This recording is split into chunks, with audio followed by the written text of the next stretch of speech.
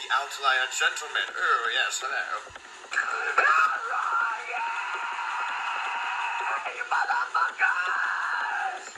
Welcome to my life. It's so fucking awful and stuff. Put on your spontaneous hat. And also your spontaneous shorts. PromiseApparel.com. And we only had like fucking 3 butlers when I wanted 4. Just gonna hold fast forward and gyrate. Disgusting. Also, continue.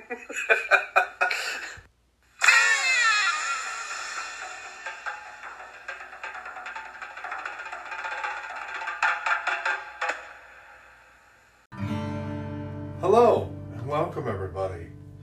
Eric, welcome. Hello. Hello, Tim. I let you come into my home and place. I don't know, I thought I had something witty there and I didn't. We need something musical. I want to feel it day and night. I want to pump Tim better. Can I just say Eskimo Cowboy is like one of God's gift to music as of late. I've been listening to Pump It a lot. And the acoustic version is like, somehow like, inspirational. They took a song about like pumping iron and made it like, almost inspirational. Respect to that. So like, pump yourself mentally. When you're pumping weights, you're actually making your like, mental health stronger. And I'm like, that's fucking brilliant. But, so Eric, you and I were just talking. We got deep. We were talking as men. We were talking upstairs. And, as men about men's shit. You know, Eric and I are both... I classify myself as a musician. Eric actually lives the life. I just play one on TV. That's a stretch. What the fuck ever. That's another story for another day. Well, harmonics make me sound more introspective. But we started a really good discussion. I wanted to record, and Tim wanted to record immediately. Okay, so Eric, you and I were upstairs. We were talking about Killswitch Engage. One of our favorite bands. We were talking about, you know, Howard Jones and Scion and him and Jared Dines and like, you know, you and I have had this conversation multiple times. Yeah. Where, you know, you like Jesse as the head, you know, the front man for KSD. He's the original. I think he's okay, but like Howard just kind of took over KSD and just never looked back, in my opinion.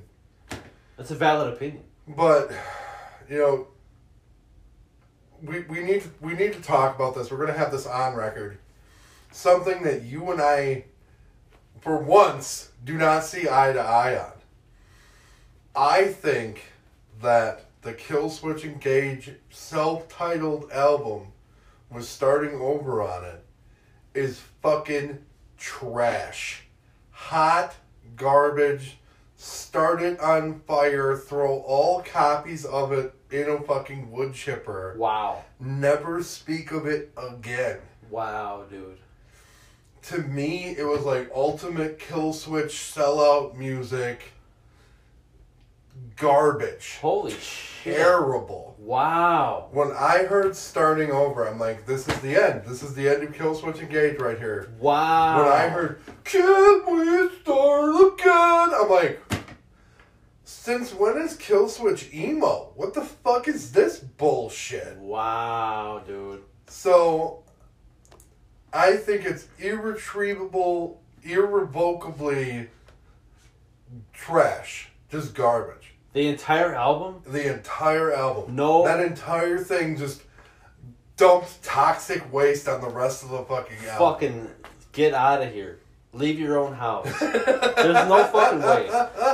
Starting Over is a silly song. I will obviously admit that. Plus, I watched the video.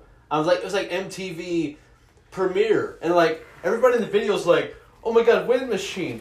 Oh, the wind is going so hard. I was just saying, isn't there like a scene where like Howard is like in the middle of like, I want to say like I see a scene where like Howard's in like the middle of traffic. Yeah. And like you can see like headlights and like tail lights like whirring past him. The entire video is that. And it's like The entire video is that. I'm sorry. I didn't realize that Killswitch Engage was fucking snow patrol now. Is he gonna fucking just lay in the middle of the fucking intersection next and just fucking everybody lay here? First off, Snow Patrol is a way better song. Light up.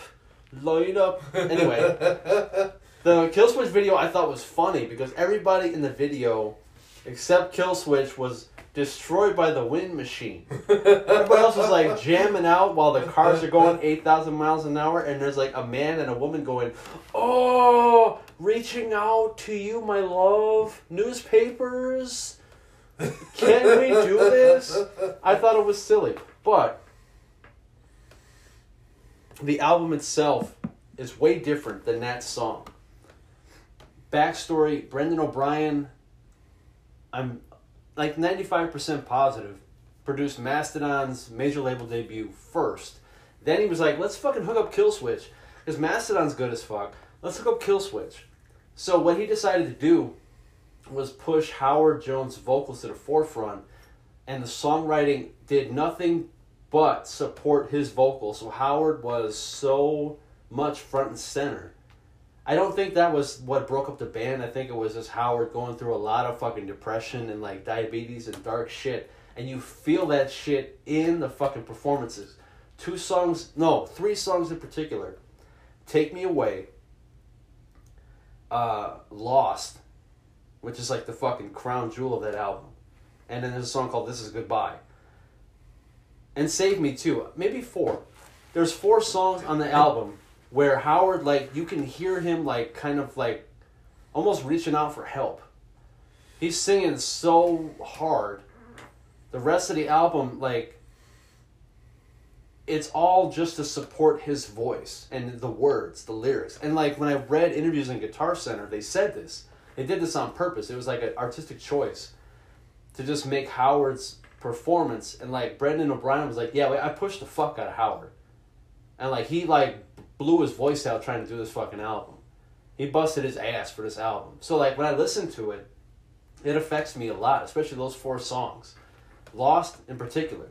Because when you listen to that song, it's such a simple song. There's, like, fucking 2 power chords, and it's, like, it's all just Howard just, like, pleading and just fucking screaming out. And it's like, god damn, dude. Like, you don't really hear Killswitch do that. Only on that album. And it sticks out in my mind big time. Even now. See, I know, like, you're making your point, and I'm over here just smirking and, like, giggling to myself because when you were naming albums or when you were naming songs, like 4, all I could think of in my head was Monty Python's Spanish Inquisition. Yeah. Where Michael Palin's like, our main weapon is surprise. Surprise and fear. 2 weapons. 2 weapons. Now, surprise, fear, and ruthless efficiency. And almost, what is the last part? And almost fanatical devotion. 4 weapons. I would like to think I don't have as much hesitancy in my voice, but fuck it. No, but like that's all I could keep. That's all I could hear in my head. I like being on the chopping block. Hit me up, man. I'm rarely ever on the chopping block for my opinions. Now, granted, I will give you that. There are good albums. There may be good songs on the album, but to me, like you do the Pepsi Challenge with Killswitch albums compared to that one. You do fucking End of Heartache, As Daylight Dies, Oof. Alive or Just Breathing. Like, you do any of those. Even the Jesse albums. You do the Pepsi Challenge against that fucking album with any of the others, that album does not stand a motherfucking chance. At all. I would argue that the Killswitch self-titled is for when you're feeling super vulnerable and you need to cry. That's your go-to. See, that's Daylight for me. Really? That's as Daylight Dies for me. I want to punch everybody when I hear Daylight. No, Reject yourself? I'm ready to punch the fucking mirror. You crazy? I was actually just listening to Daylight in the shower earlier. But, like, if you want to cry, Arms of Sorrow. Yeah. My Curse. For You. For You. Eye of the Storm. Let's go.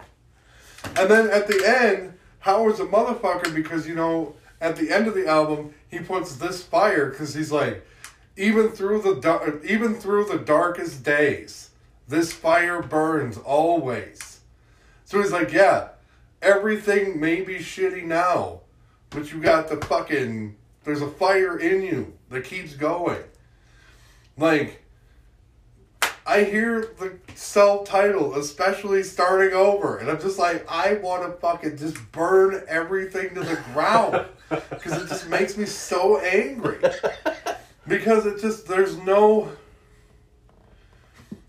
My Curse is probably like the most known Killswitch song. Agree.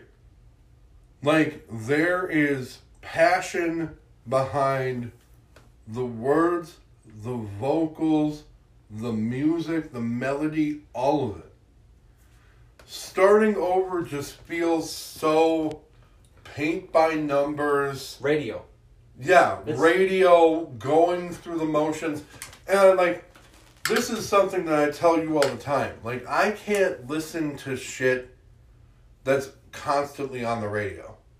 Like, me and you, we like more of the, like, the one that's really come out in the past year that you and I have just been listening to ad nauseum on repeat would be like Spirit Box.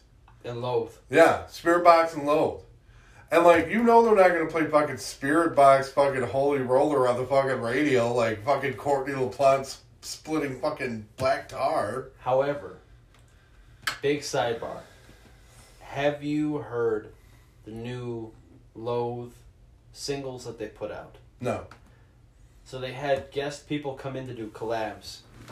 And have you heard of the band Sleep Token? Uh-uh. So Sleep Token is, I think I sent you a video they did. They did a song.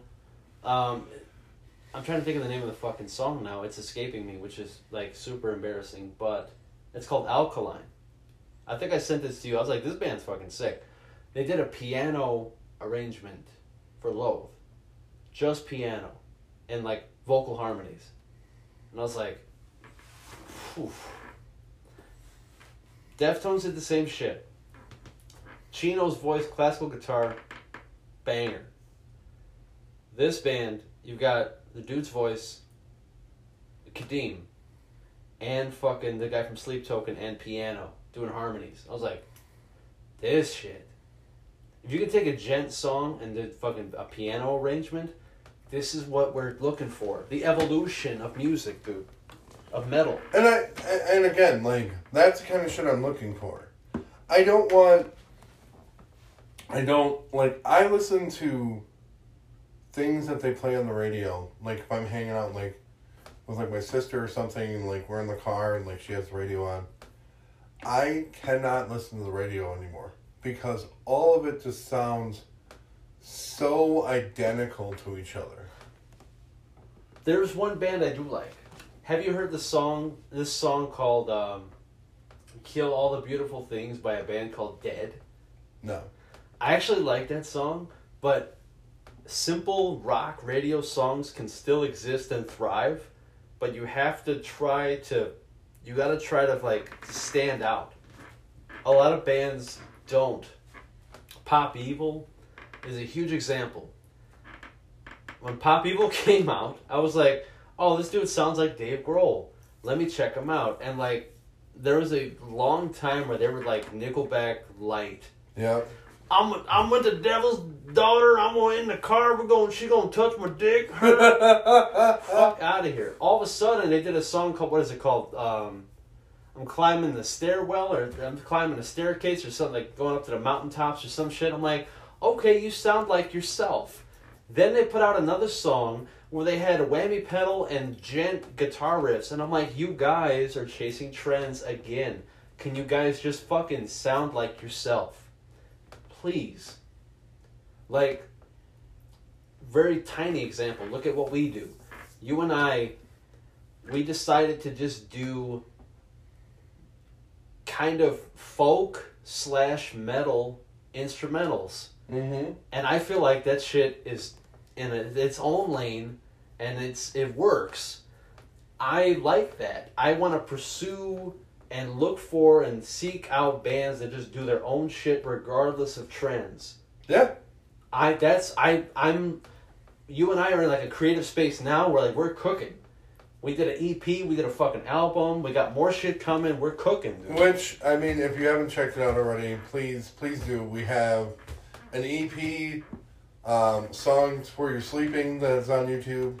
We have a album, a full-blown album. Totally free on YouTube, no ads. No ads. It's called Snow Light. Those of you that have listened to it already, we appreciate you. We're just fucking around, but we're passionately fucking around. All about it. Right. I mean, over the last year, there has been only one thing that, like, you had not sent me that I had discovered on my own that I was like, whoa. And I was, like, really blown away, and I still listen to this. When I found it on TikTok, it was a cover of another song that somebody else had done.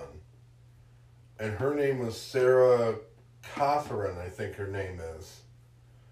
And that's As the World Caves In. That was a cover of another artist. And her version was just way better. Blows his ass out of the water. But like, and it's super simple. Because there's a very subdued kind of piano melody behind her. It kind of reminds me of like old jazz. It's this very subdued instrumental behind her. And this is what you were talking about. This is kind of a circular thing to the Killswitch album, putting the vocals out in the forefront. Yeah.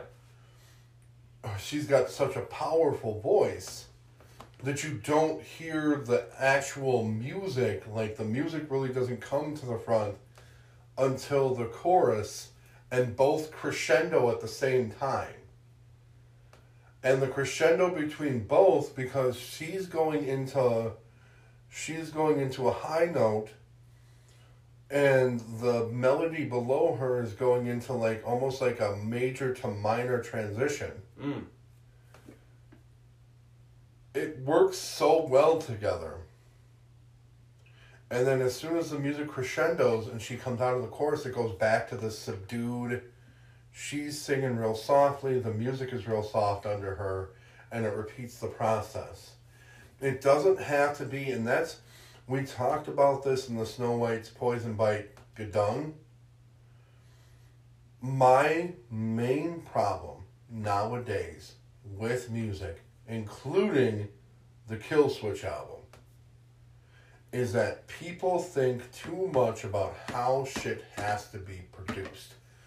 To be honest, over the past couple of years, I find myself listening to more lo-fi stuff than anything else. Yeah, ambient. I like the lo-fi where it sounds like you're listening to, the needle on the record, and there's bits and pieces, like even with my music, I would almost consider some of the stuff I write to be lo-fi.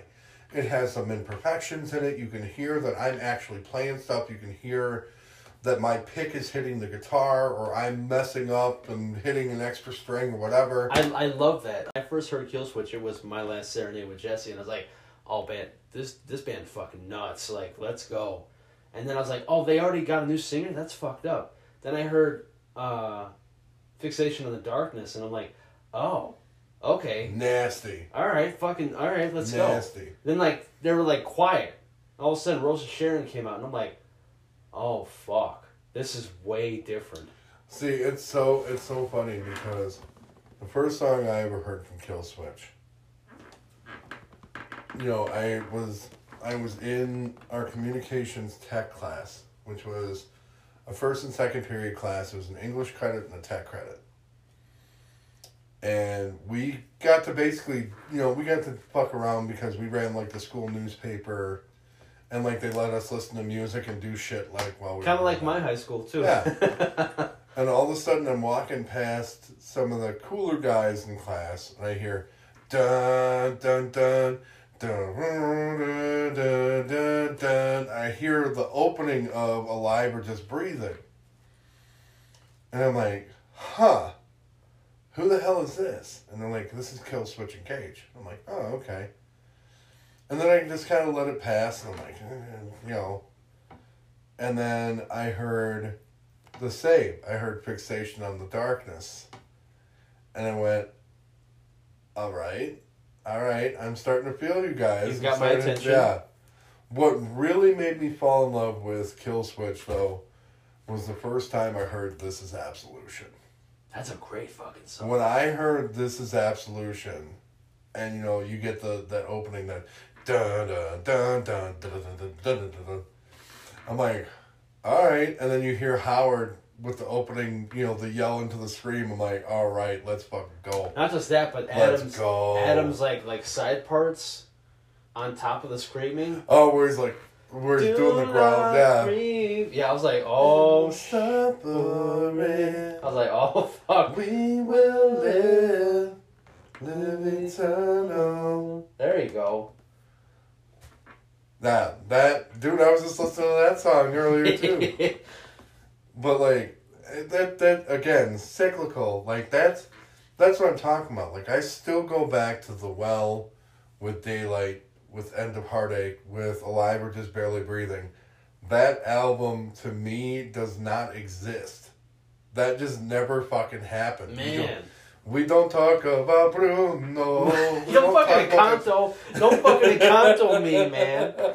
As much as you say that, I still go back and listen to Lost and This Is Goodbye and Take Me Away on that fucking album, dude. Maybe isolated from Starting Over. If you listen to those tracks isolated from Starting Over. If I told you, this is a B-side that they just found, like Michael Jackson. You're gonna have to find me like a fake fucking album cover and like the whole shebang. Because if I get any inkling that that's on the same album, I told you, Starting Over poured Toxic Waste on that entire album. It is that's now fucking all nuts infected. to me because like it's mutated. That's fucking nuts because like okay, if we're in the stage, but that came out in like 2009. If we're in the stage where I can put a CD on, I gotta skip only one song, I can listen to the rest. That's a fucking good album to me.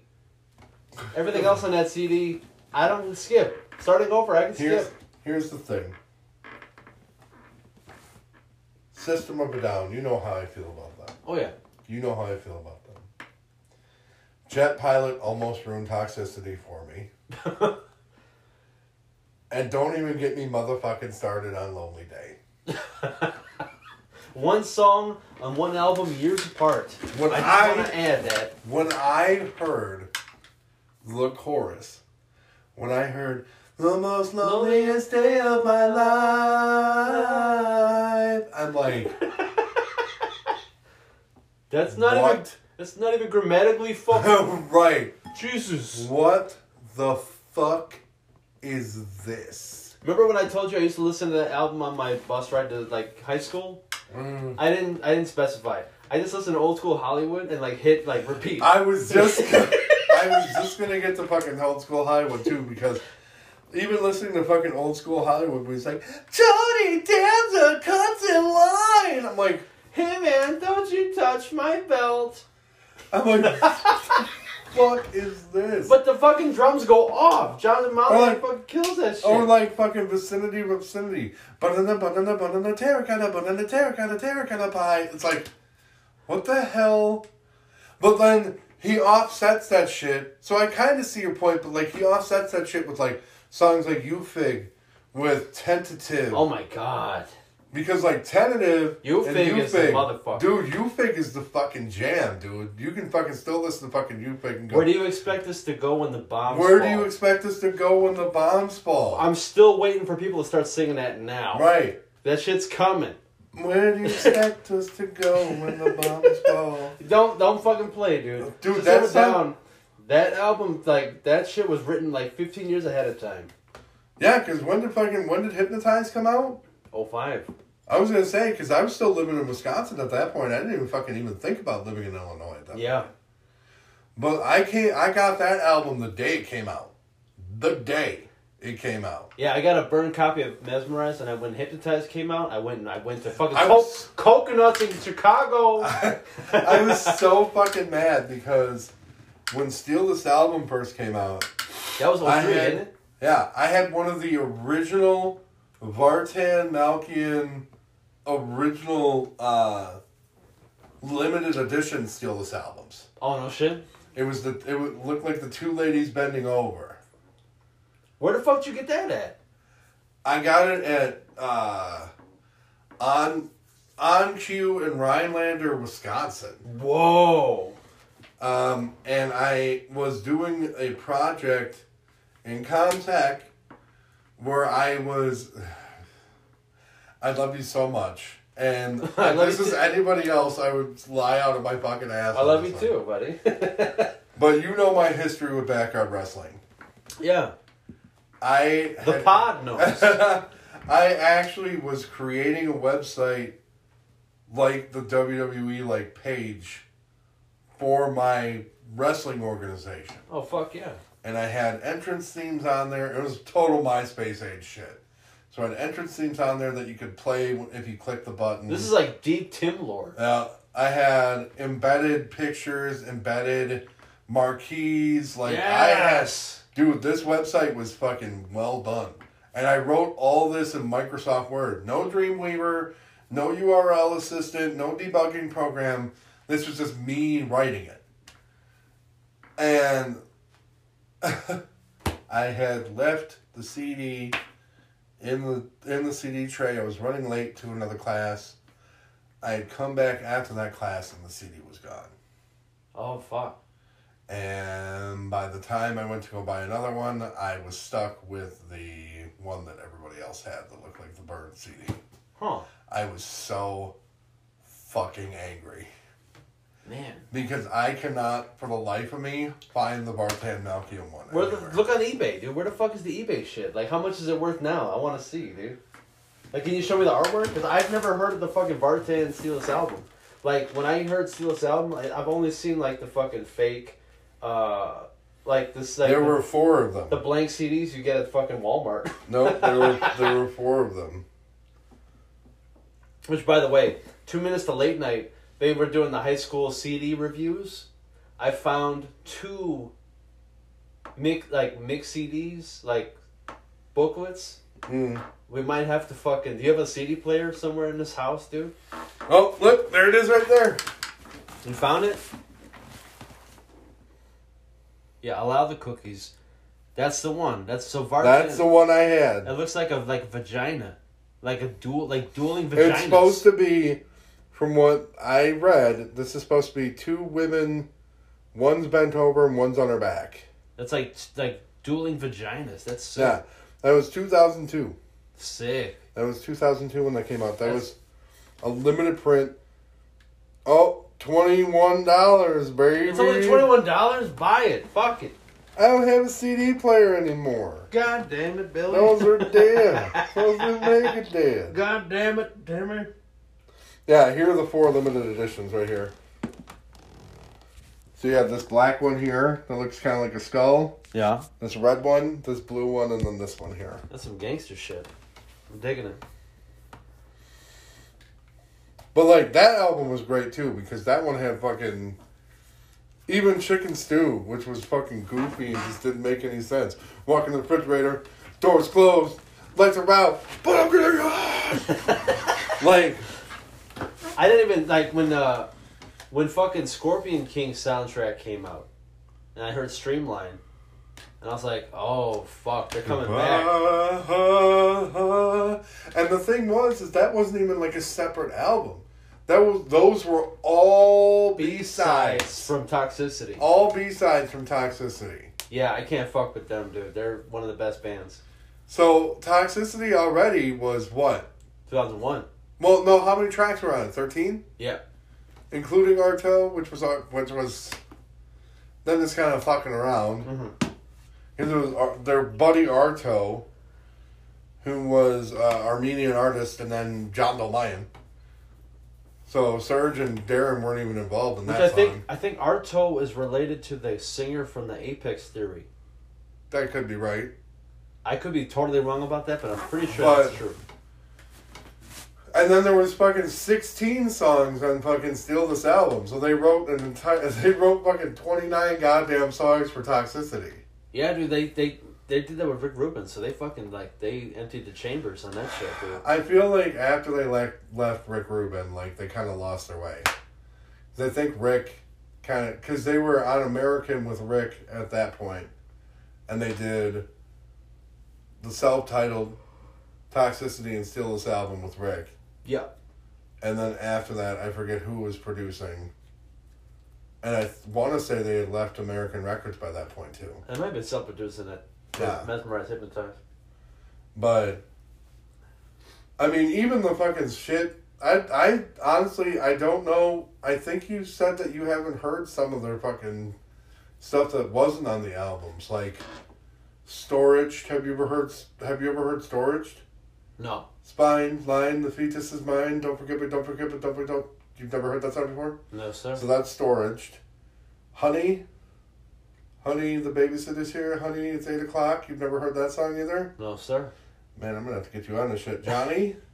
I listened to Johnny. Okay. Johnny was fucking good. Hello, my name is Johnny. Last time we talked, you told me, like, yo, listen to Johnny. And I'm like, alright, fuck it. Johnny was like one of the first songs they made together as System of a Down. I like Johnny a lot. Yeah. It sounds like different people. They don't sound like the same dudes, Yeah. which I like.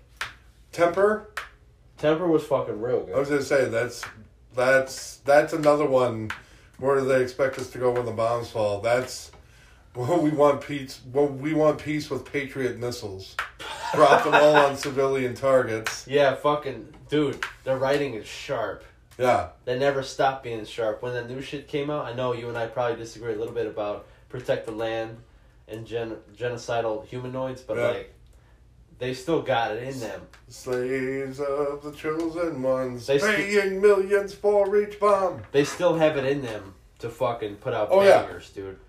Yeah. They just can't get along enough to fucking do it, but No. they still have it in them to like light the world on fire for a minute. You've heard Marmalade before, I take it.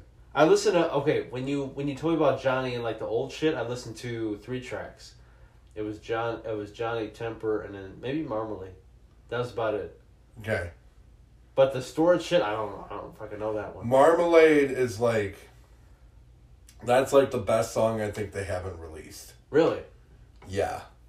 Marmalade is fucking, here, I'll play you a little bit of it. Don't fucking copyright strike me, goddammit. Okay. This is for the Patreon. Wait, we don't have a Patreon. All our shit is free. Just listen and like our stuff, because we love you. Like, comment, subscribe.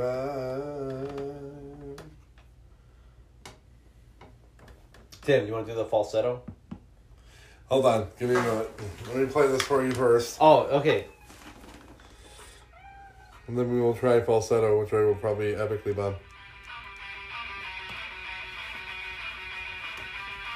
What year was Marmalade written? Is that like also 97? 97, 96? An age ago? Hold on.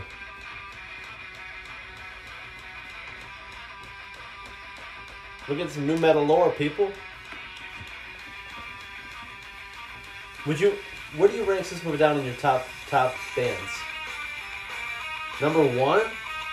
Over Killswitch? There's no System of a Down song I do not know. Fuck that. That's crazy.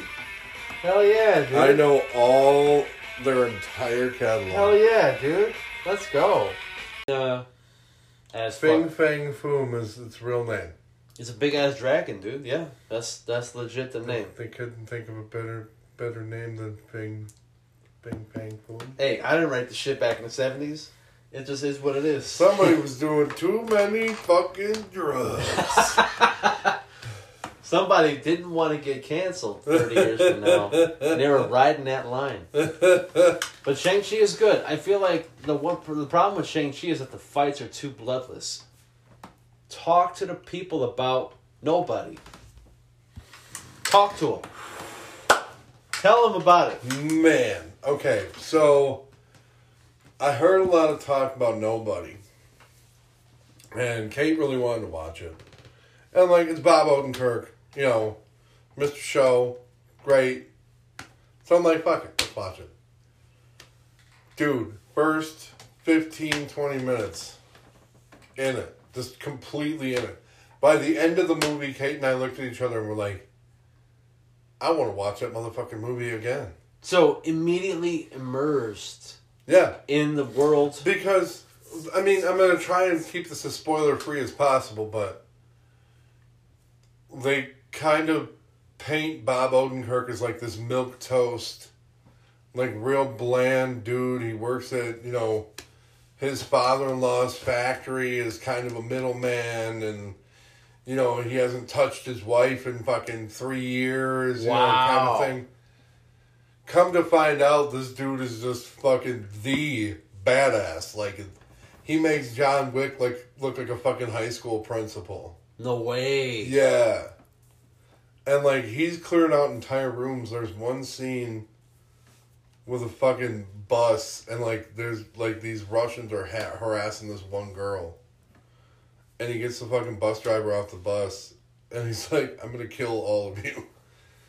And, like, Wait, he says that? Dude, I forget exactly what he says. He says it with more tact, but, like, dude, he basically is like, I'm gonna fuck all you guys up. Him, by himself, Bob Odenkirk, who's fucking, hold on. How old is fucking Bob Odenkirk's ass now? He's gotta be like 50. He's gotta be at least 50. He's like 140 pounds. He ain't fucking around, dude. Bob Odenkirk is 59 years old. Yo! He turns 60 in October. Let's go. So, they come at him with a knife, and he just fucking, like, he's doing shit where he's choking one guy to death with a fucking seatbelt while stabbing the other with a fucking knife.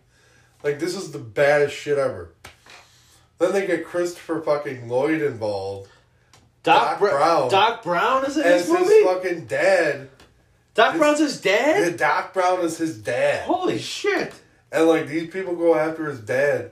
His dad fucking shoots one of them in the stomach with a shotgun. He's in a nursing home. The orderly comes to check on him. He's like, told you gotta keep the TV down. He's like, oh yeah, I'm sorry, my bad.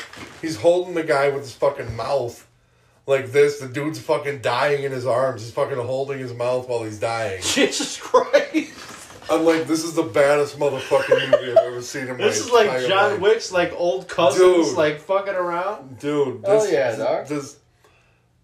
Nobody was by far the best movie I have seen in a long time. That movie had to be top 5, top 3 at the very least. Hell yeah, of dude. all time. This place in is Shang-Chi, so let's keep going. Yeah.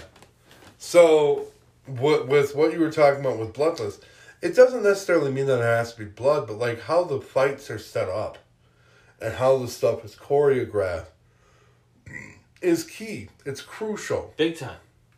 Because it keeps you interested. Like, even like watching fights like from Matrix 2 makes you feel for the character. where like with like Keanu and I forget who the Oracle's bodyguard is. Seraph. Yeah, thank you, Seraph.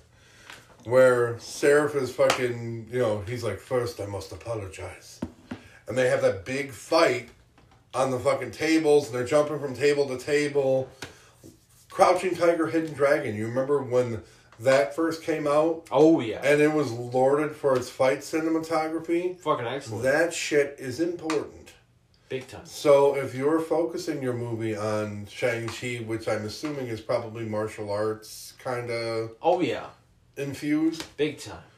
If it's got to do with martial arts, fight choreography is going to be the shit that people are going to watch out for in that movie. I feel like with Shang-Chi, I feel, after watching it, it was missing that element of Nobody or John Wick, where, like, the grounded, like, get your fucking ass whooped, pick yourself up, fight. Like, when you're doing a kung fu kind of movie, kung fu style movie, like the Iron Fist, like Luke Cage, like Shang-Chi, you need that. Not even stuff like that. Look at, I mean, I know there might not be a whole lot of people that know this, but like, look at the Punisher with Thomas Jane. Punisher, not just Thomas Jane, but the John Bernthal Punisher too. Yeah. Like, the fucking shit when John Bernthal Punisher's in the prison, and Kingpin's like, yeah, I'm gonna fucking walk out of this fucking prison because I run this shit. Good luck. And it's just a hallway of John Bernthal and then fucking dudes. And John Bernthal has to horribly murder these fucking dudes. But Eternals, here's what Eternals is, Tim. Hey, Tim, I want to introduce you to characters that are celestial, that are space related to the MCU, okay? Okay. How many characters are you comfortable with learning about in a single film? You tell me right now, personally. Sexually. Intimately. Intimately. I don't know. I think you're going far if you do over. I think like 4 or 5 would be a magic. 4 or 5, right? 4 or 5's good. We're about a magic number. Okay, how about 9? How about no? How about 9? How about you don't? How about fucking 9? How Tim? about no? Here's the deal. Not only do you have 9 Eternals, you also have Jon Snow, Kit Harington, as the Black Knight of Marvel. So technically you have fucking 10 new characters to learn about in one movie. Well, like I told you, the reviews I read, they said the only one that didn't look like he completely phoned in his performance was Kumail Nanjiani. Kumail did a good job. Kumail's like Borat, and he has like the producer with the camera. That's like they took that straight from fucking Borat. I'm not gonna shit on it, but it's like you ripped that from Borat 1,000%. But I'm not gonna shit on it. I get a window with a step. He get a window with a step. Like they were there was a moment where they're like inches away from wrestling naked on a hotel bed. They were that close in fucking Eternals, but Borat, they stole that shit from Borat 1,000%. I get the clock radio. He can not support. Radio. Anyway. Great success. So, the idea behind Eternals is you have 9 fucking characters, and then they're spaced out based on the teachings of one celestial. They go out, beer, and they teach humans the secrets, the technology, the knowledge, these different aspects to enrich that culture, right? So you have one character that runs fast, and they go in and they fucking change moments in history. And you have one character that's super fucking technological, and they introduce new technology to these fucking humans that are sorely stupid.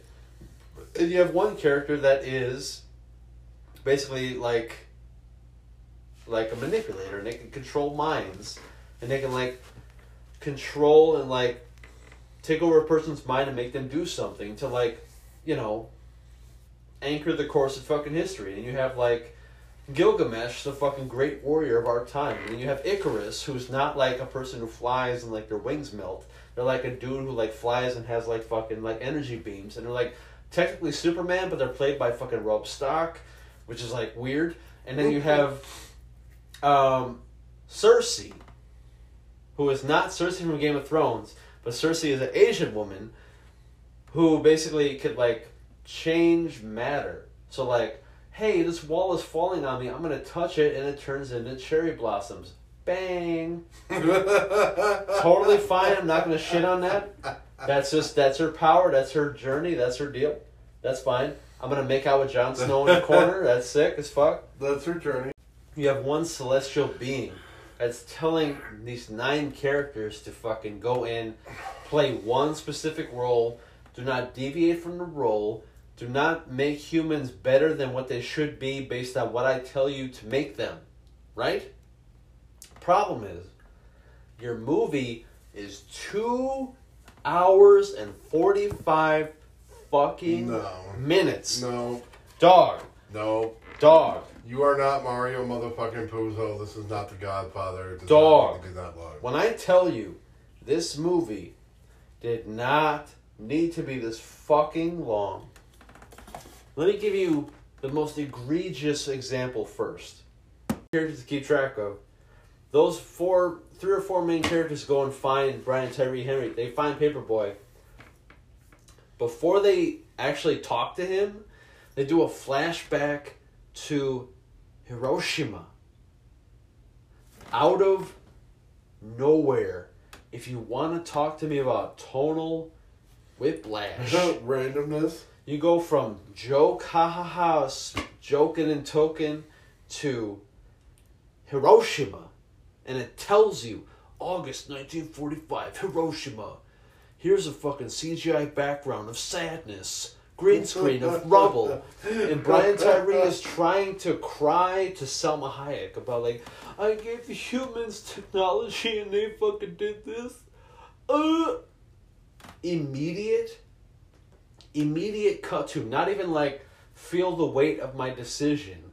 Not even like, feel the weight of these humans fucking taking for granted the gift that we as gods give them. Immediate transfer to 2022 Chicago. I'm a gay father in a gay relationship with a kid, and now you want to come to my house, you want to recruit me, you want to punch my IKEA table from the trailer.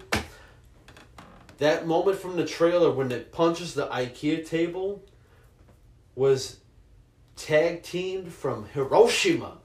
Can we talk about how fucking retarded that is? Gay man, gay marriage, gay children. Not enough gay in the world can fix that shit. Gay IKEA table. Not enough gay in the world is going to correct your shitty decision to go from Hiroshima to fucking gay.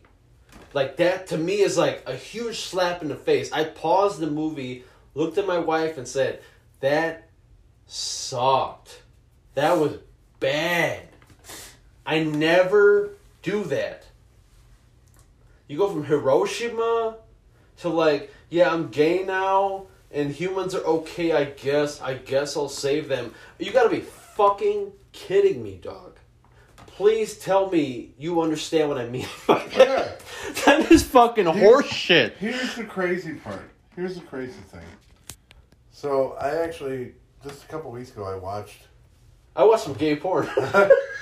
I watched some gay porn. I know, I totally agree with you. He was really giving it to him, too. I actually watched a DC movie that was decent.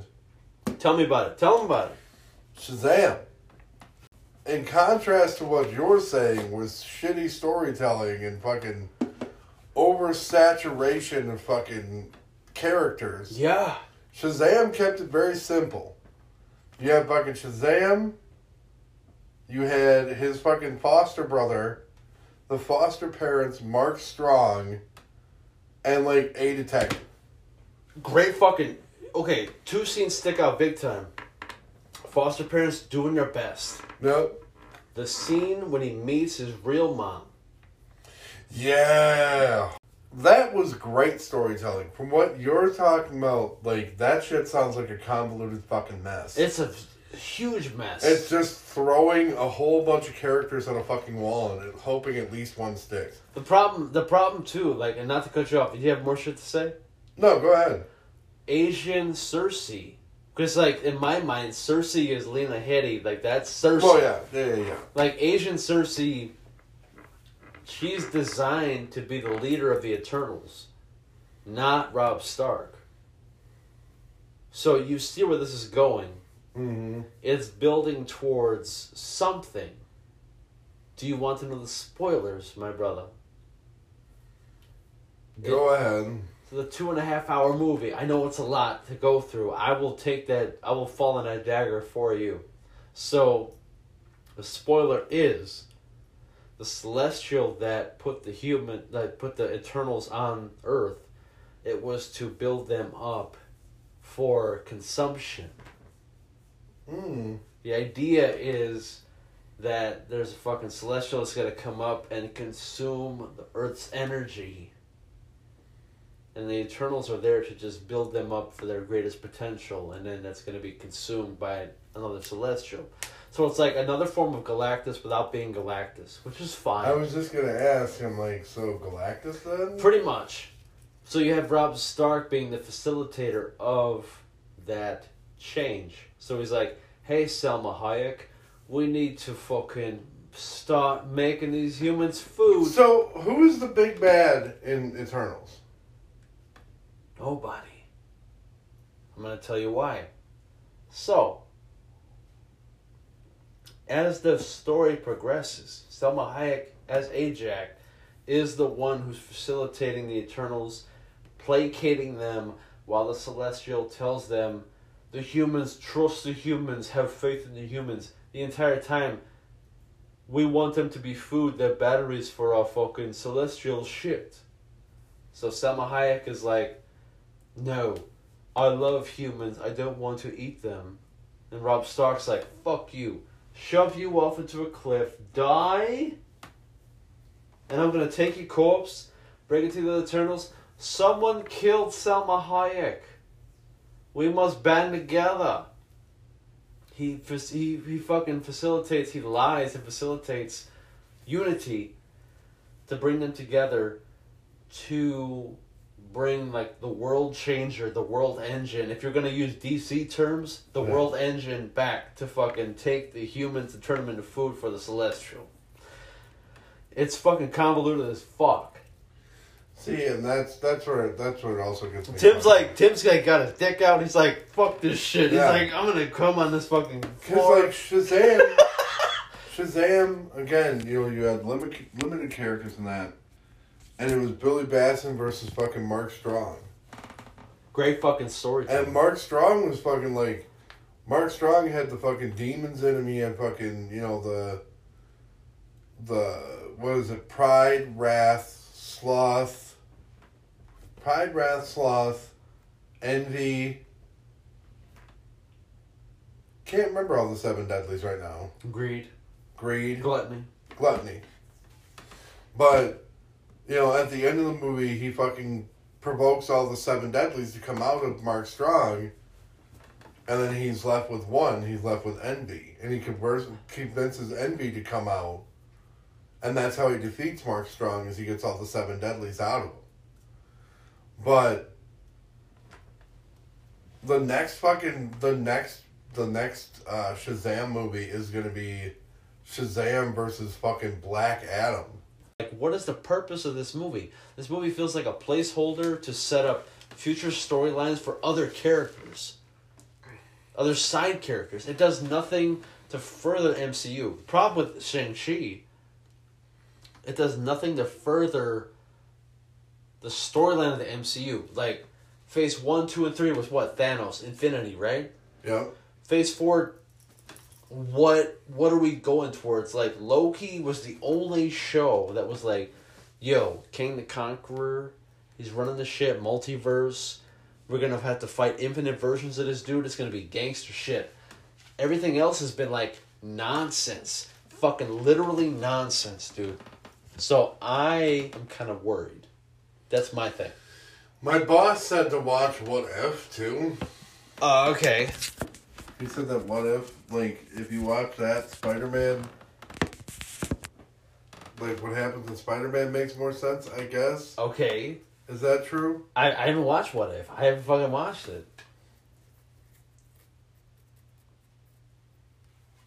I have not. So I can't tell you, my brother. I'm sorry. Damn it, you let me down there. I guess after 2 episodes of shit, I've let you down. How could you do this to me? Top 10 anime betrayals of all time. Shit, I guess... I don't even know what to say to you right now. Don't even look at me. Don't look at me. Look at the ceiling. Don't watch Eternals. Watch Shang-Chi. Eternals is kind of trash. I like Dark World, and Eternals is worse than Dark World, in my opinion. Eternals, I had less enjoyment out of Eternals than I had out of fucking New Mutants and Dark Phoenix. There you go. Take that how you will.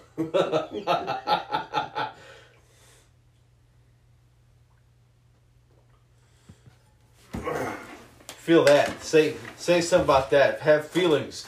Give me your feelings, god damn it. Feelings time. He's gonna play guitar. I am feeling. I'm just gonna let Tim play guitar out of frustration. Yeah. Shit, I don't know. Eddie Van Halen showed up. The ghost of EVH.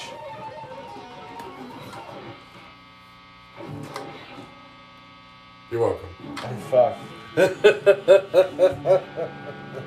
My Eternals rant is done, Tim. What are your thoughts? Do you have any fucking... Dude, I'm so glad you got this Shazam shit out. That was like a perfect comparison. But this Eternal shit is trash, dog. Trash. I have a feeling, even watching it on Disney Plus, I'm going to demand my money back.